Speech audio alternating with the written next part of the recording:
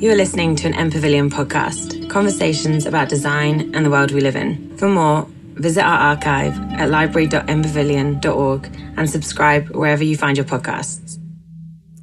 Hi everyone, and thank you for coming down tonight on this rainy evening. My name's Erina. I'm the Program Coordinator at M Pavilion.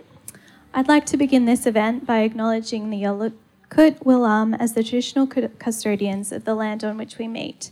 The Yalukit Willam are part of the Bungarong, one of the 5 major language groups of the Kulin Nation. We pay our respects to their lands, their language, and their ancestors, past, present, and to the future. Sovereignty never ceded. Now I'll hand over to Tamsin O'Neill, editor of Green Magazine, to introduce our speakers. Hello, good evening, everyone. Thanks for coming along on such a wet night. Really understand how hard it is to get out on days like this. So thank you all. We've got Ross Harding and Joost Bakker tonight. We're going to start with Ross. So I'm going to introduce him first, and then I will introduce Joost after that. Ross Harding is a creative sustainability consultant with a background in academia in mechanical engineering. He gives advice on self-sufficiency for projects ranging from houses to city master plans. He's the co-founder of Off the Grid Festival, and he once threw a solar-powered party for Vivienne Westwood. Ross, hand over. Cheers. I might just start a timer because I'll probably go over time. I organised my thoughts for the talk tonight on when I was out for a run today. So just like when I'm running, I'm a bit pessimistic and negative to begin with, and then I sort of level out towards the middle, and then I get really optimistic and dreamy towards the end. I think acknowledging the traditional custodians of the land was a nice place to start, and I think taking care of this place for 60,000 years, year after year, making it the same or better each year is a pretty amazing history that we have here. And then I think it's interesting to look at what we're leaving future generations. And we've got, you can't really see it from in here, but Eureka Tower's just over here. And so what we're leaving future generations is Greater Melbourne requires 100 times filling Eureka Tower with coal every year to power the city. 40 times you have to fill Eureka Tower with oil for transport in the city, and 30 times you would fill Eureka Tower with gas for mainly heating, water and cooking, basically. We would fill Eureka Tower 50 times every year with waste. 9 of that is organic waste. And we would fill Eureka Tower 1,000 times with water that we consume. Fresh drinking water that about 84% of that we send out to the sea without treating it and reusing it. So it's, pretty intense sort of way to start. But it gets a bit more optimistic.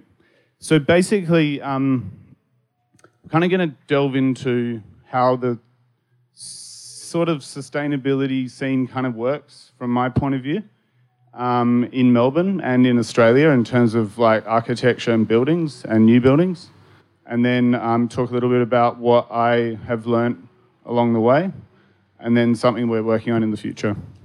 So basically, I find there's quite a lot of bullshit in the scene, basically, and most of it's focused on new buildings, when a lot of where we really need to focus is transforming the existing city.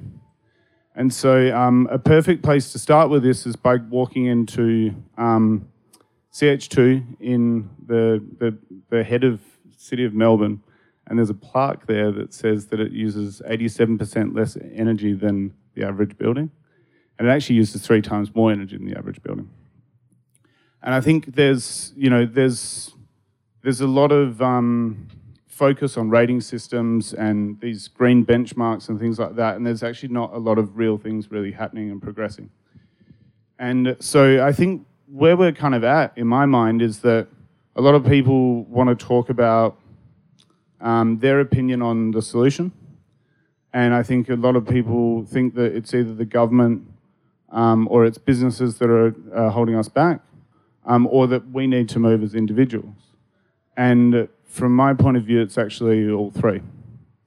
So it's actually, and that's part of the problem that I found with this city, is that looking into it, there's no strategy for, say, 2030 or 2040 or even 2050 for the CBD or Greater Melbourne on how to get to zero carbon, zero waste, or water neutral. And so that was kind of shocking for me. And basically, there's a lot of councils at the moment that have announced a climate emergency, and their planning requirements are not in line with that. They're allowing developers to build junk. They're a lot of these buildings that are going up that we're marketing and talking about as sustainable are maybe 10% better than the absolute minimum that we will allow people to do. And that's still 90% bad, okay? So, but to slightly level it out a little bit, my area of work is basically on the financial viability of how to make projects zero impact. So 100% renewable energy strategies, water neutrality strategies, and zero waste strategies for anything from a house to a city block master plan, basically. And for the last roughly 12 years, I've just been punching numbers on projects, looking at new buildings and what's possible, basically. How do you get to 100% renewable or zero carbon? How do you get to water neutral? How do you get to zero waste?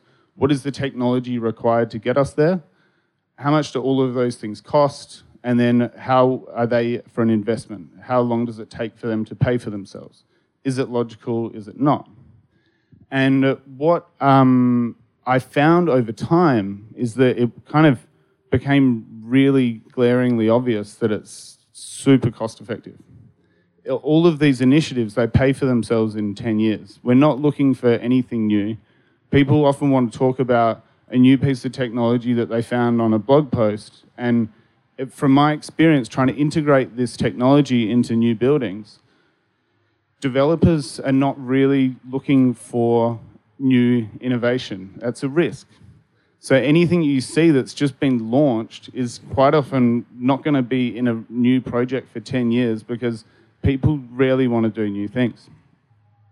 So basically where my head's at after kind of over a decade of failure was to stop trying to focus so much on sustainability and innovation and trying to make something super exciting and drive things forwards in this way, but to try and make it shit boring, basically, to normalize it, to raise the benchmark from what base case is right now, from being 10% better than the absolute minimum, to reset the benchmark to something that has no negative impact on the environment. So basically, I run a two-person business. Will, who's not here tonight, but he works with me. I employ one engineer. And between the two of us, because we realised there was no strategy for this, Greater Melbourne consists of 32 councils. And we realised, there's no energy, water and waste strategy. And so I moved to Melbourne 5 years ago. For 5 years, I've been knocking on the door of a number of councils saying, we would like to do this strategy to try and work it out. And kind of got shut down and never really got the funds to do it. So I just sort of gave up on trying to get money to do it, and I just decided I'd get on with it and just do it.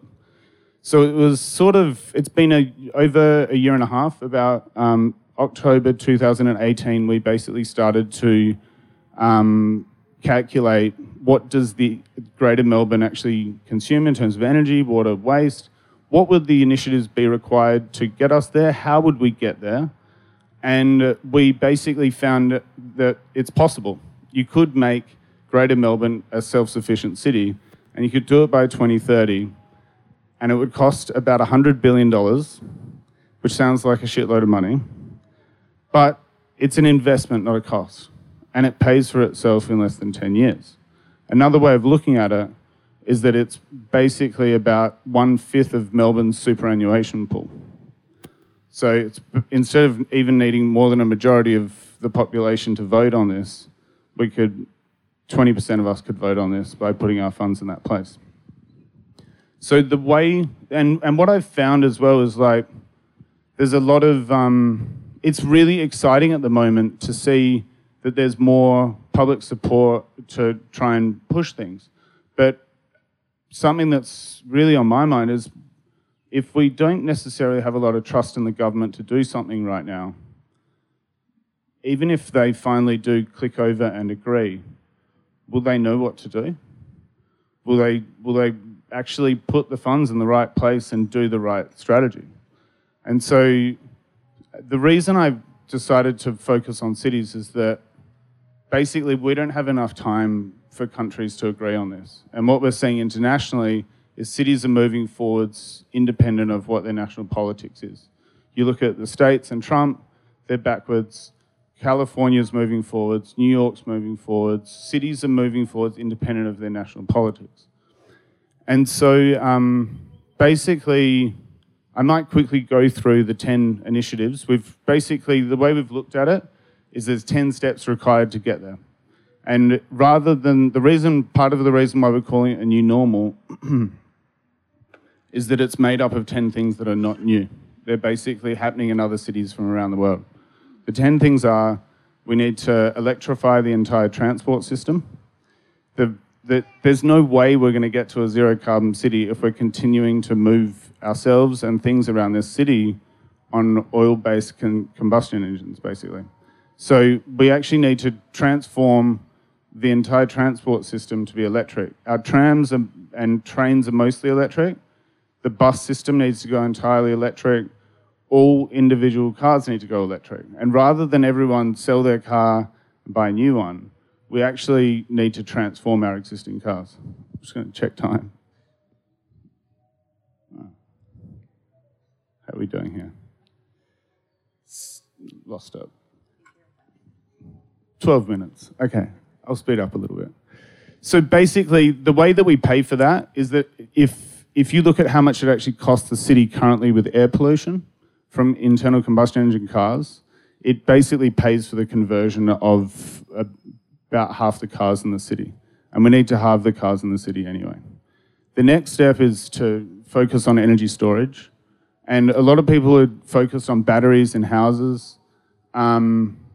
This is actually one of the last things that we would recommend from a financial perspective on a house. It's about 10 or 15 things you would do before that. And actually where we'll see the energy storage system in cities is that cars are now coming out with vehicle-to-grid charging capacities. So we'll actually have a distributed energy storage system across the city through our transport network. And that will be enough to basically provide storage for the entire city. Then we need to electrify all buildings, basically. So to do that, it means basically getting off gas for hot water, getting off gas for cooking. Then we need to make it mandatory to actually transform all of our existing buildings. So this is coming through in different cities around the world, mandatory retrofits. When renters get out, they have to upgrade. Only cost-effective initiatives, but there are certain things that must be upgraded. Then there's basically there's enough, so to get to, if you start to think about how much solar energy we could actually generate in the city, there's a website where you can actually find per council the roof area that you could generate, basically. And based on current electrical demand, it's almost exactly, you could power, just from available roof space, you could power the entire city. So the numbers that we've used, we've just assumed half of that to be kind of conservative about it. The rest of the energy required is basically from outside the city, which is wind turbines, which is equivalent to 2% of the state of Victoria, and the additional solar is equivalent to the area that the coal-fired power plants in the Latrobe Valley currently take up. So spatially, it's not that crazy. Then basically, it is kind of crazy that, to start with, that we shit in perfectly good drinking water.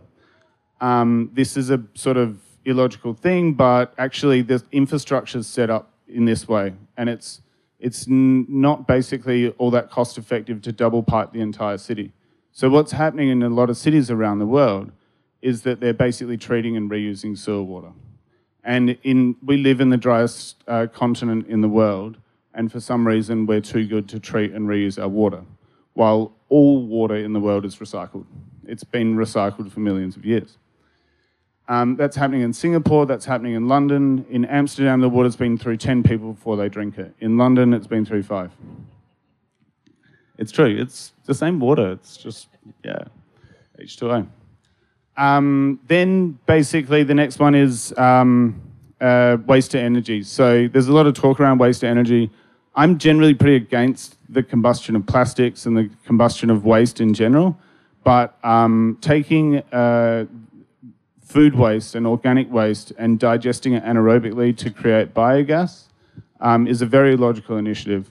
And so part of the strategy is to integrate that within the city.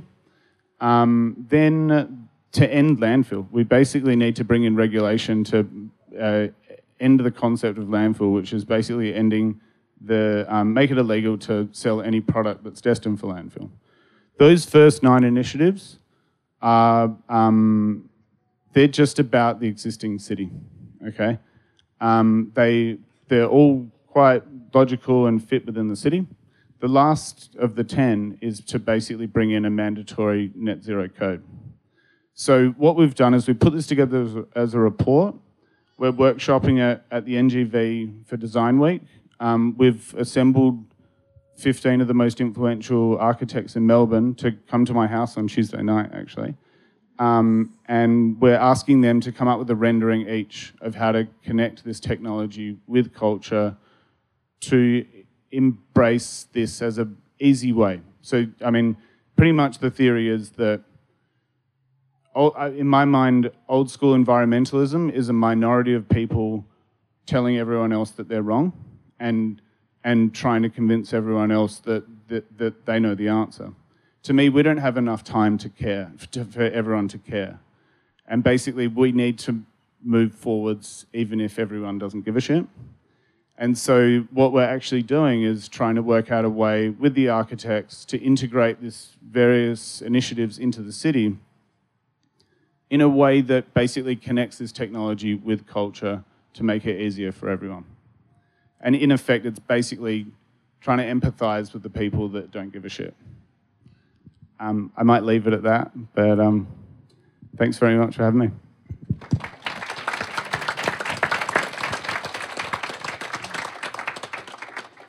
Thanks, Ross. It's simple, really. It's not that hard. I should say that I'm going to open up for questions at the end of Joost's talk, so keep thinking about what you might want to ask either of these blokes.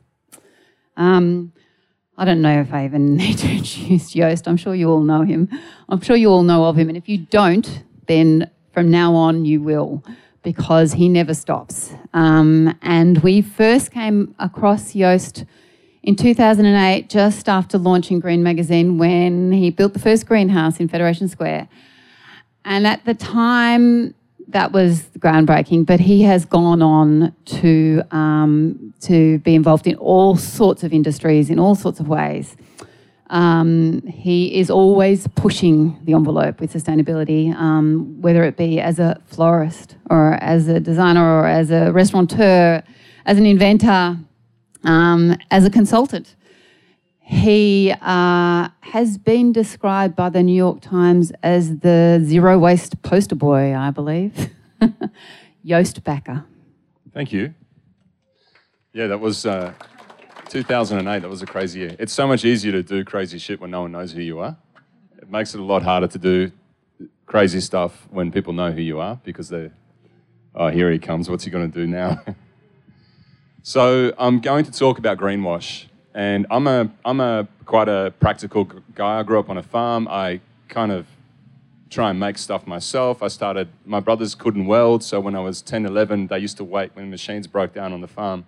They'd wait for me to come out of school, and I'd have to fix the plough or the planting machine or And I kind of really enjoyed the fact that they relied on me to do that stuff. And I got a real appreciation for steel, because steel I thought was really resilient, and I love finding it in recycling yards, and I made sculptures out of it for art in school, and fell in love with the material really. And we're talking about greenwashing, and actually a few weeks ago I was at a friend's place. I tend to fall in love with people that have got recycling yards, and there's guys that I've met 35 years ago that I'm still friends with today. They tend to be humans unlike any other. They're usually dealing with the stuff that nobody really wants to deal with, the stuff that we throw away. They're all passionate, and they're all, most of them are some of my closest friends now. And I was at a guy called Ward Pethridge, who actually the whole interior of the first greenhouse, all the greenhouses actually have materials from him. And he set up a company called Waste Converters about 20 years ago. After spending time in Holland, actually, he was chasing a Dutch girl in Holland, and she broke off. But in the meantime, he worked at a recycling yard and thought, I'm going to go back to Australia and do the same thing there. So he makes pallets out of timber that's recycled. Millions of them, actually. He's got a really successful business in Dandenong, and rings me up every time something unusual comes in. You might want to use this, or you might like this. And this time was a little bit different. I came and I saw this huge pile of stuff, and I said, what's going on there? How come that's not getting ground up into compost, or how come that's not being turned into pellets? And he goes, oh, don't talk to me about it. It's engineered timber. And coming from Holland, the Dutch are in love with it, or Europe is in love with engineered timber, which is basically, I think, a term. People look at it and go, engineered timber. Somebody's really smart's designed this, so it must be good, right? But it's usually just a whole bunch of layers of stuff. Usually the top layer is a natural-looking material, and then it's a layer of plastic and, some kind of exotic shit, and then something else, and then something natural, but all these materials are impossible to recycle. And it just made me think, it's 12 years since I did the greenhouse, where it was all about using materials that can be endlessly recycled or can biodegrade. And here we are actually going further away from that common sense of designing something that can be recycled. And I just wanted to talk about that, because we are introducing so many things and elements into materials, and there's not really anyone policing it. Julian Creed wrote a brilliant book called Poison Planet. You should read it. It'll blow your mind. But it talks about how many chemicals exist, man-made chemicals exist. I call them man-made because they almost always are. Women wouldn't be stupid enough to make half this stuff. And, no one polices what this does to us. No one actually, fire retardants in mattresses. Who came up with that idea? A mattress you have to be able to put a cigarette on it for 5 minutes and it can't combust. Well, but we want to make mattresses out of plastic. Well, then you need to add fire retardants. And then, the WHO says, the fire retardant that you're using is carcinogenic, causes cancer, But this stuff still goes on, and, we spend a third of our lives on it. So I just wanted to talk about how hard it is to actually try and work out what the fuck is in the stuff that we wear, stuff that we use, the stuff that we build with. And it just is harder today than what it was 15 years ago, and it is definitely harder than what it was 50 years ago. Friends that demolish houses and are in the recycling business love places that were built 50, 60 years ago, because they're so easy to pull apart. They're so easy to, there's huge value in them, because the materials in there are, go into furniture. Some of the best hardwoods for furniture now come out of demolition waste. And a lot of the bricks are easy to recycle, the mortar's easy to recycle, the concrete doesn't have chemicals in it. Another example is waffle slab, which is being sold as a sustainable way to build. 45% of the houses in Victoria are on waffle slabs, which is basically concrete poured over styrofoam blocks. People that have permits to recycle concrete can be recycled very easily. And it's actually, I built a house in King Lake that had 100% recycled concrete slab, including the cement. No virgin material went into that slab. That was 100% recycled. And the EPA, who give the licenses that allow people to recycle concrete, will not allow concrete to be recycled that contains styrofoam. For obvious reasons. It gets airborne and blows everywhere. So we've got 45% of the houses being built today in Victoria built on waffle slabs where the concrete will not be able to be recycled. You know, stuff like this. And it's frustrating. And the way that I go about it is I just research the crap out of everything and often just go back to basics and just do it my own way. And that's how I ended up building my own place. Everybody said, you can't do it the way that you want to do it. It's not how you're supposed to build. So I just decided to build the place myself with backpackers. And, you know, here we are 12 years later, not one drop. We've got a system, all our sewage waste goes through a worm farm and actually goes onto our veggie patch and fertilizes the fruit trees and the veggies. You know, there's no toxic. We didn't use any glues. We didn't use we used Lux soap to seal the timber on the roof. There's a whole heap of recycled materials in there that came out of places like Wards. And after 12 years, you know, it's still a beautiful place to live in. It hasn't really aged. And I use things like galvanized steel frame windows. I didn't know they were fire resistant. I used them because I know that galvanized steel is really easy to recycle. The zinc can be recycled as well. So I didn't want a powder coated window because I knew how wasteful powder coating is. So again, all these things, I kind of went back to basics because for me it was about how easy is this material to be recycled. And so I've never had to paint my windows. I've never had to worry about, they're actually getting more beautiful as they're getting older.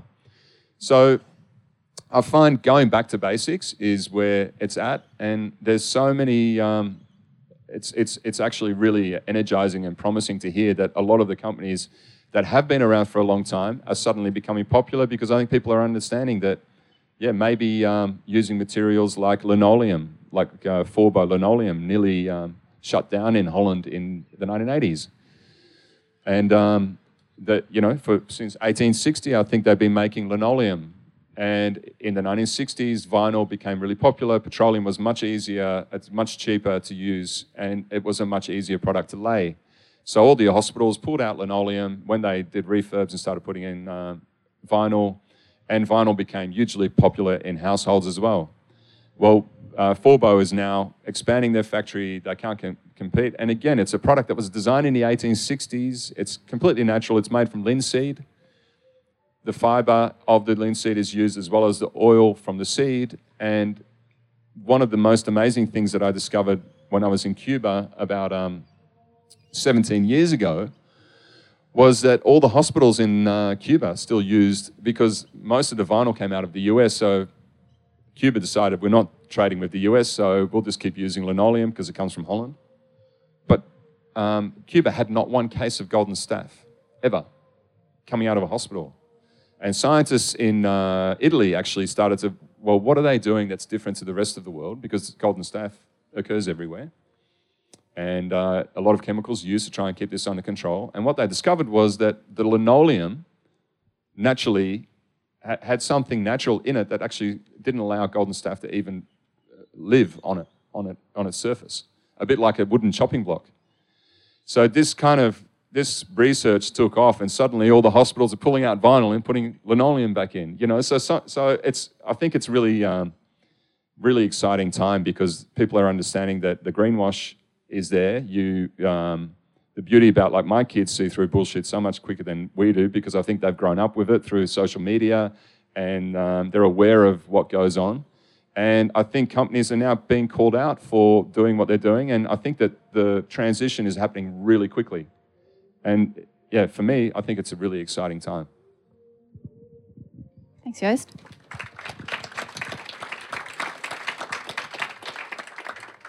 So what's the most exciting product you've seen lately? I know you've got a new project in the works. Are you allowed to talk about that at this point? Yeah, I'm building a house. Tell everyone.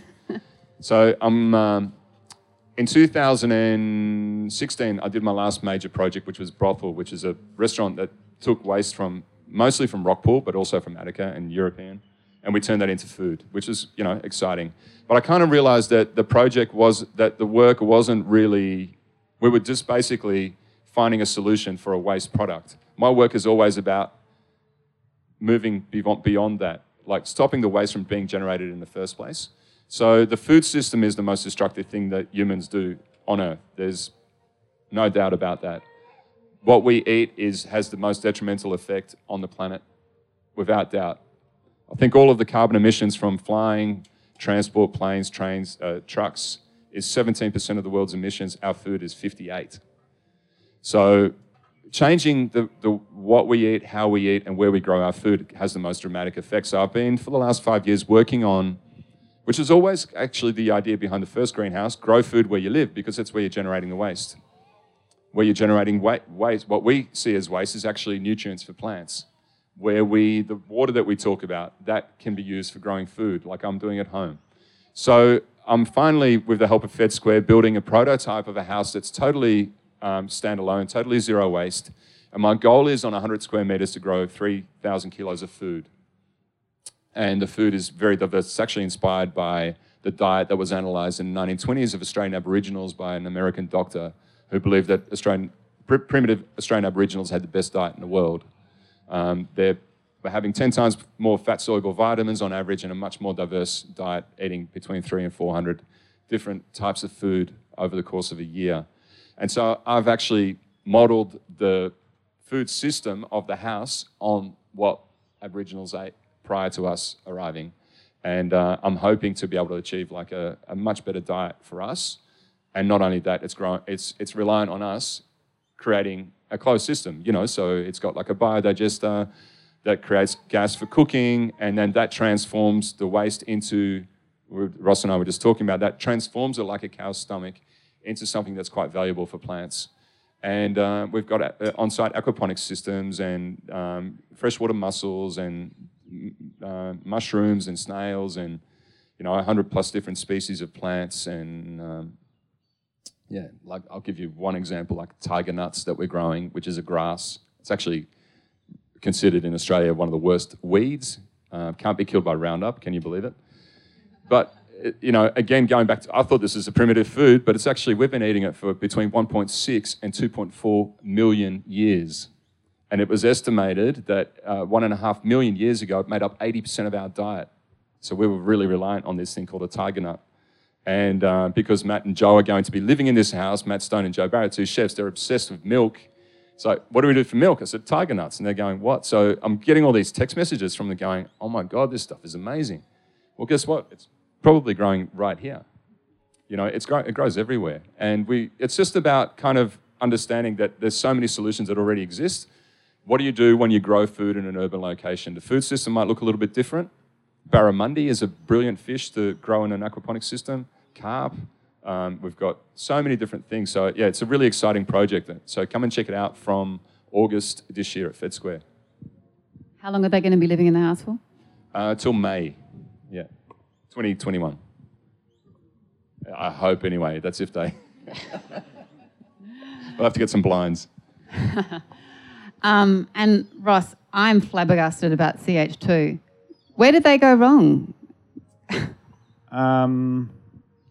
This is Council House, City of Melbourne. You probably all know of it as, was meant to be the, great sustainable building of the last decade. It's kind of a bit of a thing with sustainable buildings that people want to throw lots of bells and whistles on and not necessarily focus on the boring stuff that actually makes an impact. That building was intentionally meant to be an experiment. Like, it was designed to test a whole bunch of different technology.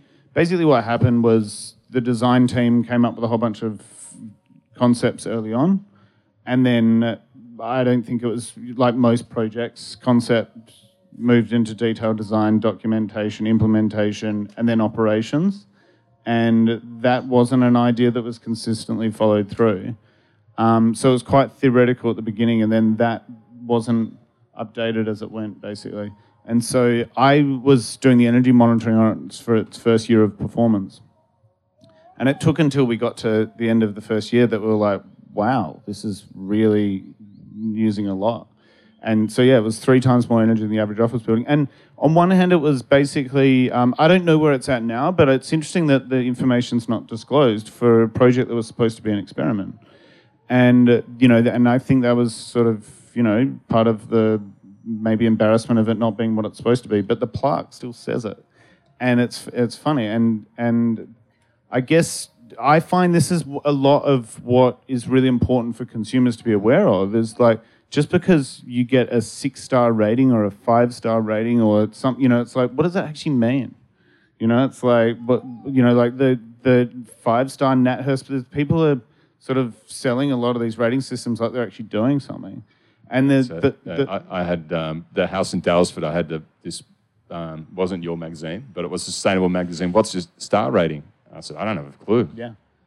But we won't do a story until we get it rated. And it said, well, it's got no air conditioning and it doesn't need any heating and it's insulated with straw and it's got a, you know, but that wasn't good enough. It needed somebody to go and classify it.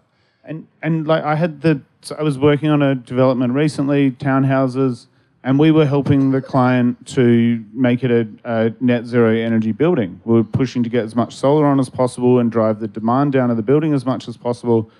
And the feedback from the client was that they really wanted to get the rating because that's what people wanted. You know, they wanted it to be BESS Excellent, which is the local council tool. BESS Excellent you can get from having 5% of your energy generated on the building, minimum compliance water, but you need to grow lots of plants on the building, which on one hand, you know, benefits, but like the actual metrics are weak.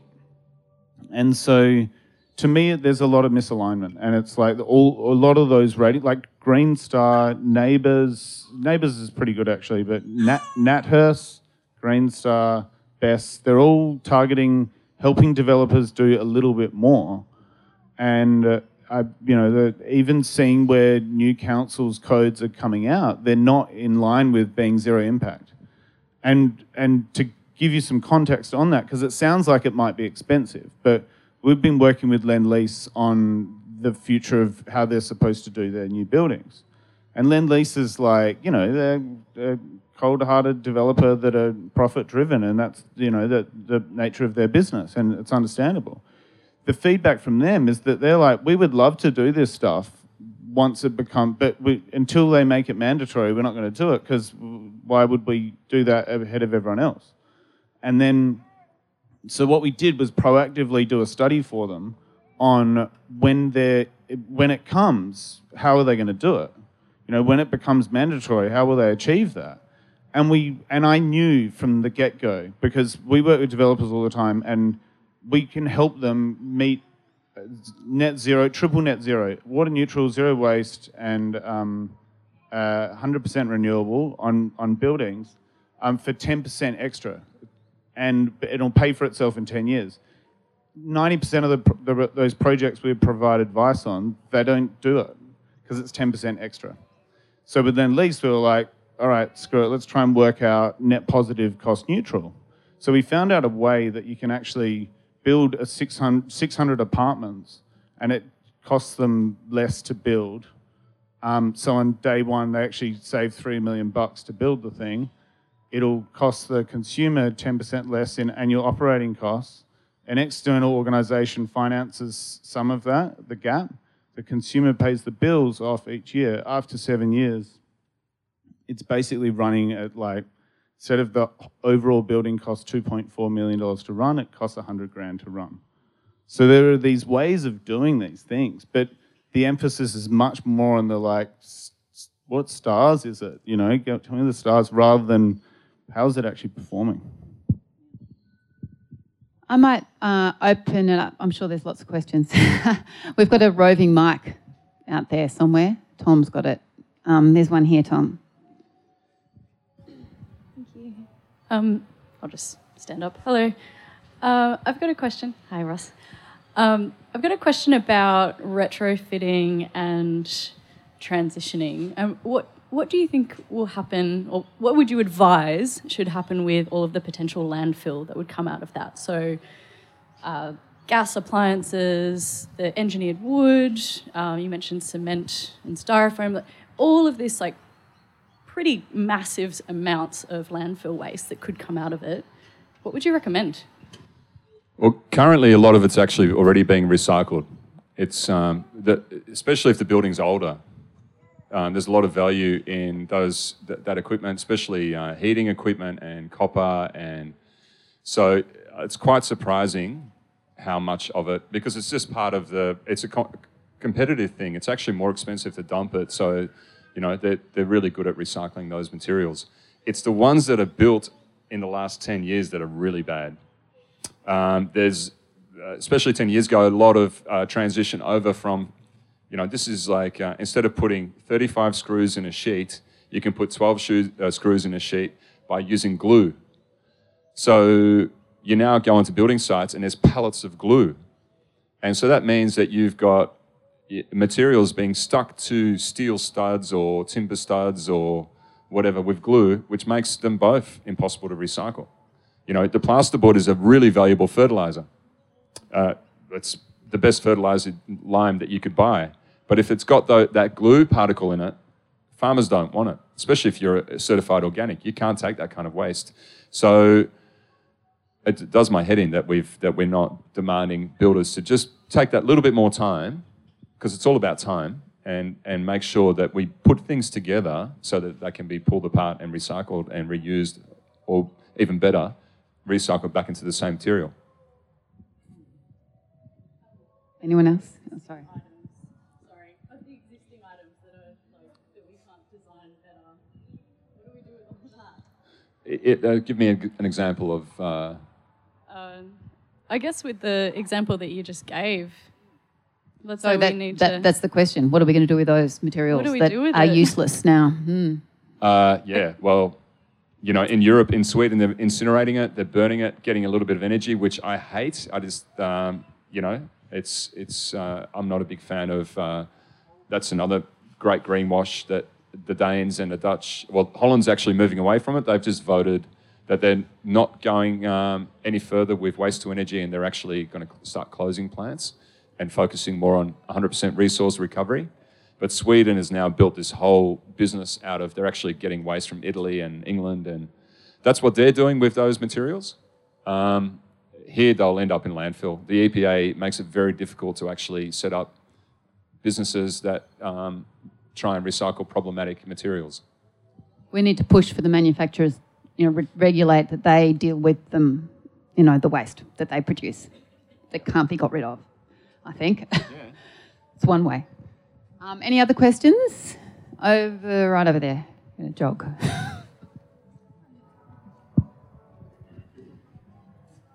Thanks. Hey, how you doing? I have a question regarding the house you built 12 years ago. How foreseeable do you think it is that for the growing population, that houses like that are going to be able to be built as quick as the Metricon homes that we're competing against? How is it that we put houses out there like that as quick as possible with those kinds of materials? Like, how do you foresee something like that happening? Well, they can be built just as quick, if not quicker. I built my place in 8 months. I didn't even know what I was doing.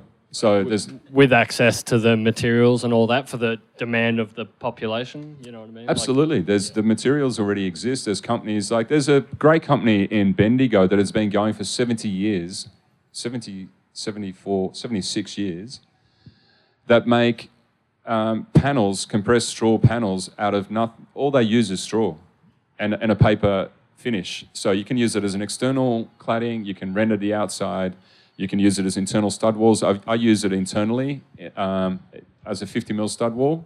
It means you don't need a stud wall. You can actually span 3.6 metres. And this company is only running at 1/4 capacity.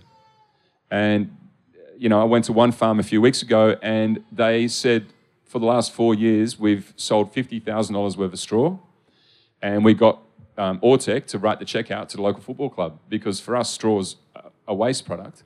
And we just get our kids to come and bale the straw at night, and we're happy to give the money to the football club, So there's thousands of farmers there that could actually easily supply these materials. And at the end of the building's life, there's houses that was actually invented in Sweden in the 1930s. And there's houses that are still standing in Sweden with this material in it. And there's thousands of houses in Australia that have this material in it as well. So, there's no reason why these houses can't be built like that now. and as economically as cheap as well. It's just we've got a stupid system, and because we're building hundreds of thousands of them. We've got really fast at building something really stupid, and so we can actually do just as fast but do it sustainably. Awesome, thanks. We've got a question in the middle, Tom.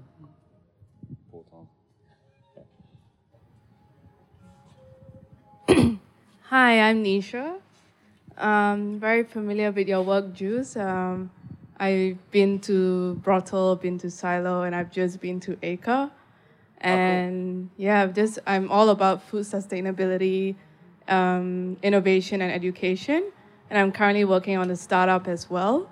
So I'd like to hear your take on the future of food, present as well in Melbourne, Victoria, Australia, even globally.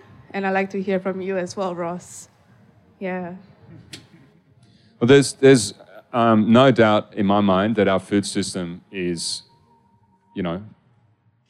stuffed. It's broken. It's badly broken. So last year we used 500 million tons of synthetic fertilizer, which is made from gas. So synthetic fertilizer, without it, it's estimated that between 5 and 6 billion of us would starve tomorrow. So if we had to rely on the way that we've developed our infrastructure and our sewage system and our nutrient collection, we would pretty much starve without synthetic fertilizer. And the problem with synthetic fertilizer is it only provides 3 elements, which are the 3 elements that plants love and they grow. And so it actually allows plants to just go crazy, but it doesn't supply all the micronutrients like calcium, manganese, iron, selenium. So we are all so deficient in these micronutrients because our food system is no longer supplying them to us. And that's why I think we need a complete turnaround and a complete localization of food. And we need to grow food where we live because that's where we're generating the nutrients that the plants need to close the loop. And,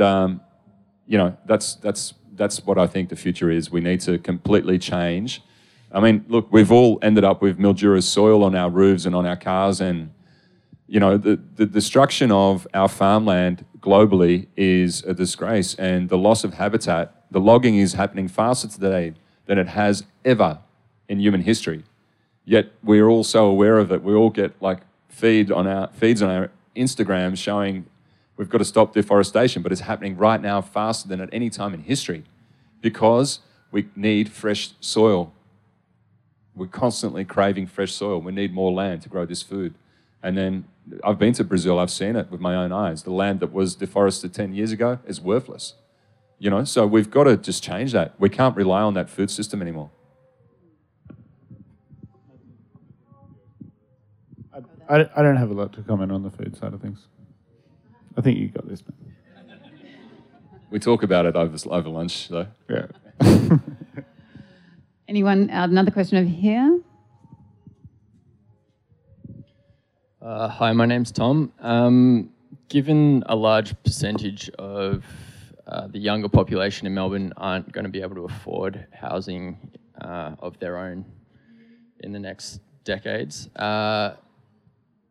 what do you recommend for the people that don't own their homes to be able to do the modifications to retrofit to make them suitable for the coming climate? There's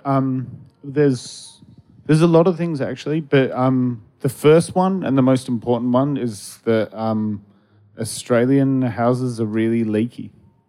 And I don't know about where you're living, but in my place, when it got smoky in Melbourne, it was smoky in my house. And it's actually quite cost effective to be able to seal your own place, basically. So that's one thing that you can do and dramatically reduce your cost of your house, and it doesn't have to cost you a lot.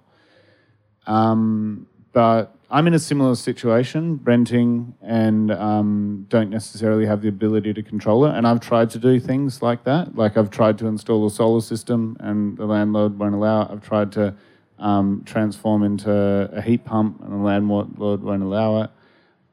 So there's certain barriers there that I think are huge. I guess you can try, and you can try and write to your landlord about it. But really, to me, this is where bigger picture we need to bring in mandatory retrofits across the city, and and that's something that I know. City of Sydney, for example, brought out they're currently doing the study on a new net zero code for all new buildings in Sydney. And Melbourne are close to releasing their new codes. And for both situations, there's no consideration of existing buildings. And so until it becomes mandatory, even though, as long as the owner and the consumer are not the same thing, it's going to be a huge issue, no matter whether it's a home, an office, an apartment building, even a public building. It's I mean, I guess I could tell you. I don't know. Do you want more details on lights and switch your power over to 100% renewable energy and put in really efficient shower heads and taps? There's for $25 you can put a thing on your tap that uses 90% less water. Showers are huge because it's 200 litres of water per shower on average, and that's also a lot of hot water at the same time. But yeah, I don't. Yeah. I actually think that what's going to happen is there's going to be a huge cultural shift, and people won't want to live in those big McMansions in the suburbs that are not that far from here. And I think that they'll end up being the new energized areas where people will, split those buildings up. They won't demolish them. They'll split them up, and you'll have 3 or 4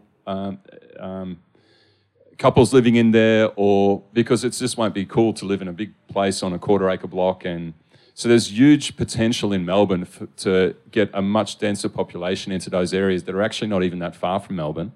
And I think that that's what's going to happen. Those places that are now worth $1 million or $1.2 million, those houses in the not too distant suburbs, will end up being places where nobody wants to live, and it's already happening. People are moving out. They want to move into more denser populated areas. They want to move into apartments, and that leaves those areas ripe as the value of those areas drops. I've seen it happen in Holland too. They'll be ripe for the younger people to come through and set up studios and workspaces and become the next places for them to reside, and much more exciting places. What do you think about urban sprawl and limiting urban sprawl to improve sustainability? And in particular, what are your thoughts about land trusts, particularly farmland trusts? I don't even know what land trust. What is land trust? A land trust is where you have a legal arrangement where you cannot develop the land. So a farmland trust is where I love that. It must remain farmland. So Marin County in Northern California is most famous for this. So farm trust allows you to preserve the land, say around Melbourne, that's currently farmland, and not become McMansions.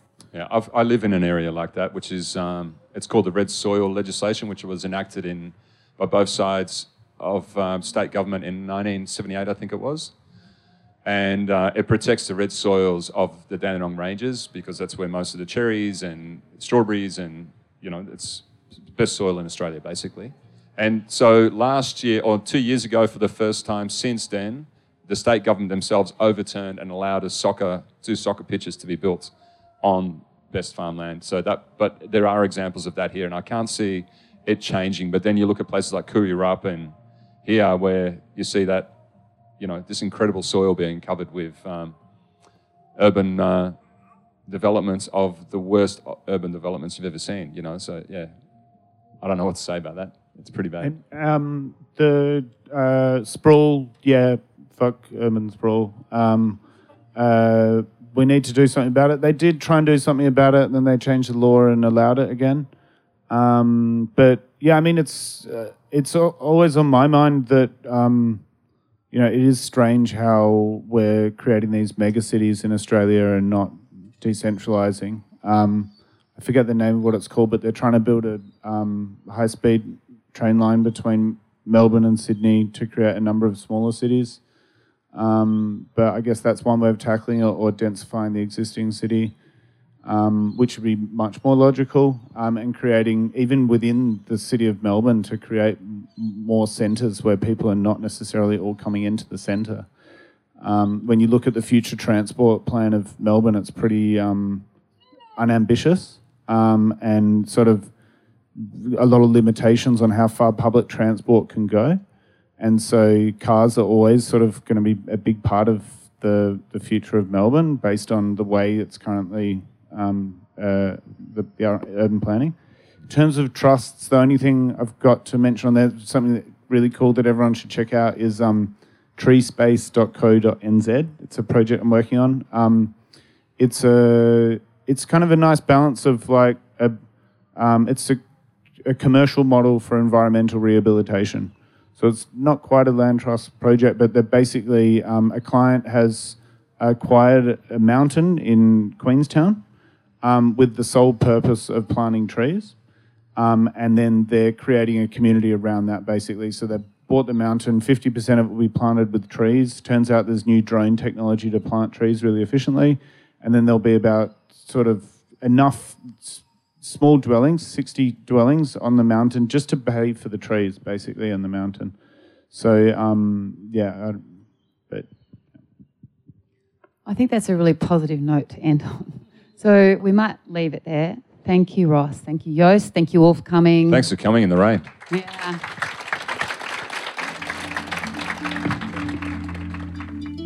You are listening to an MPavilion podcast, conversations about design and the world we live in. For more, visit our archive at library.mpavilion.org and subscribe wherever you find your podcasts.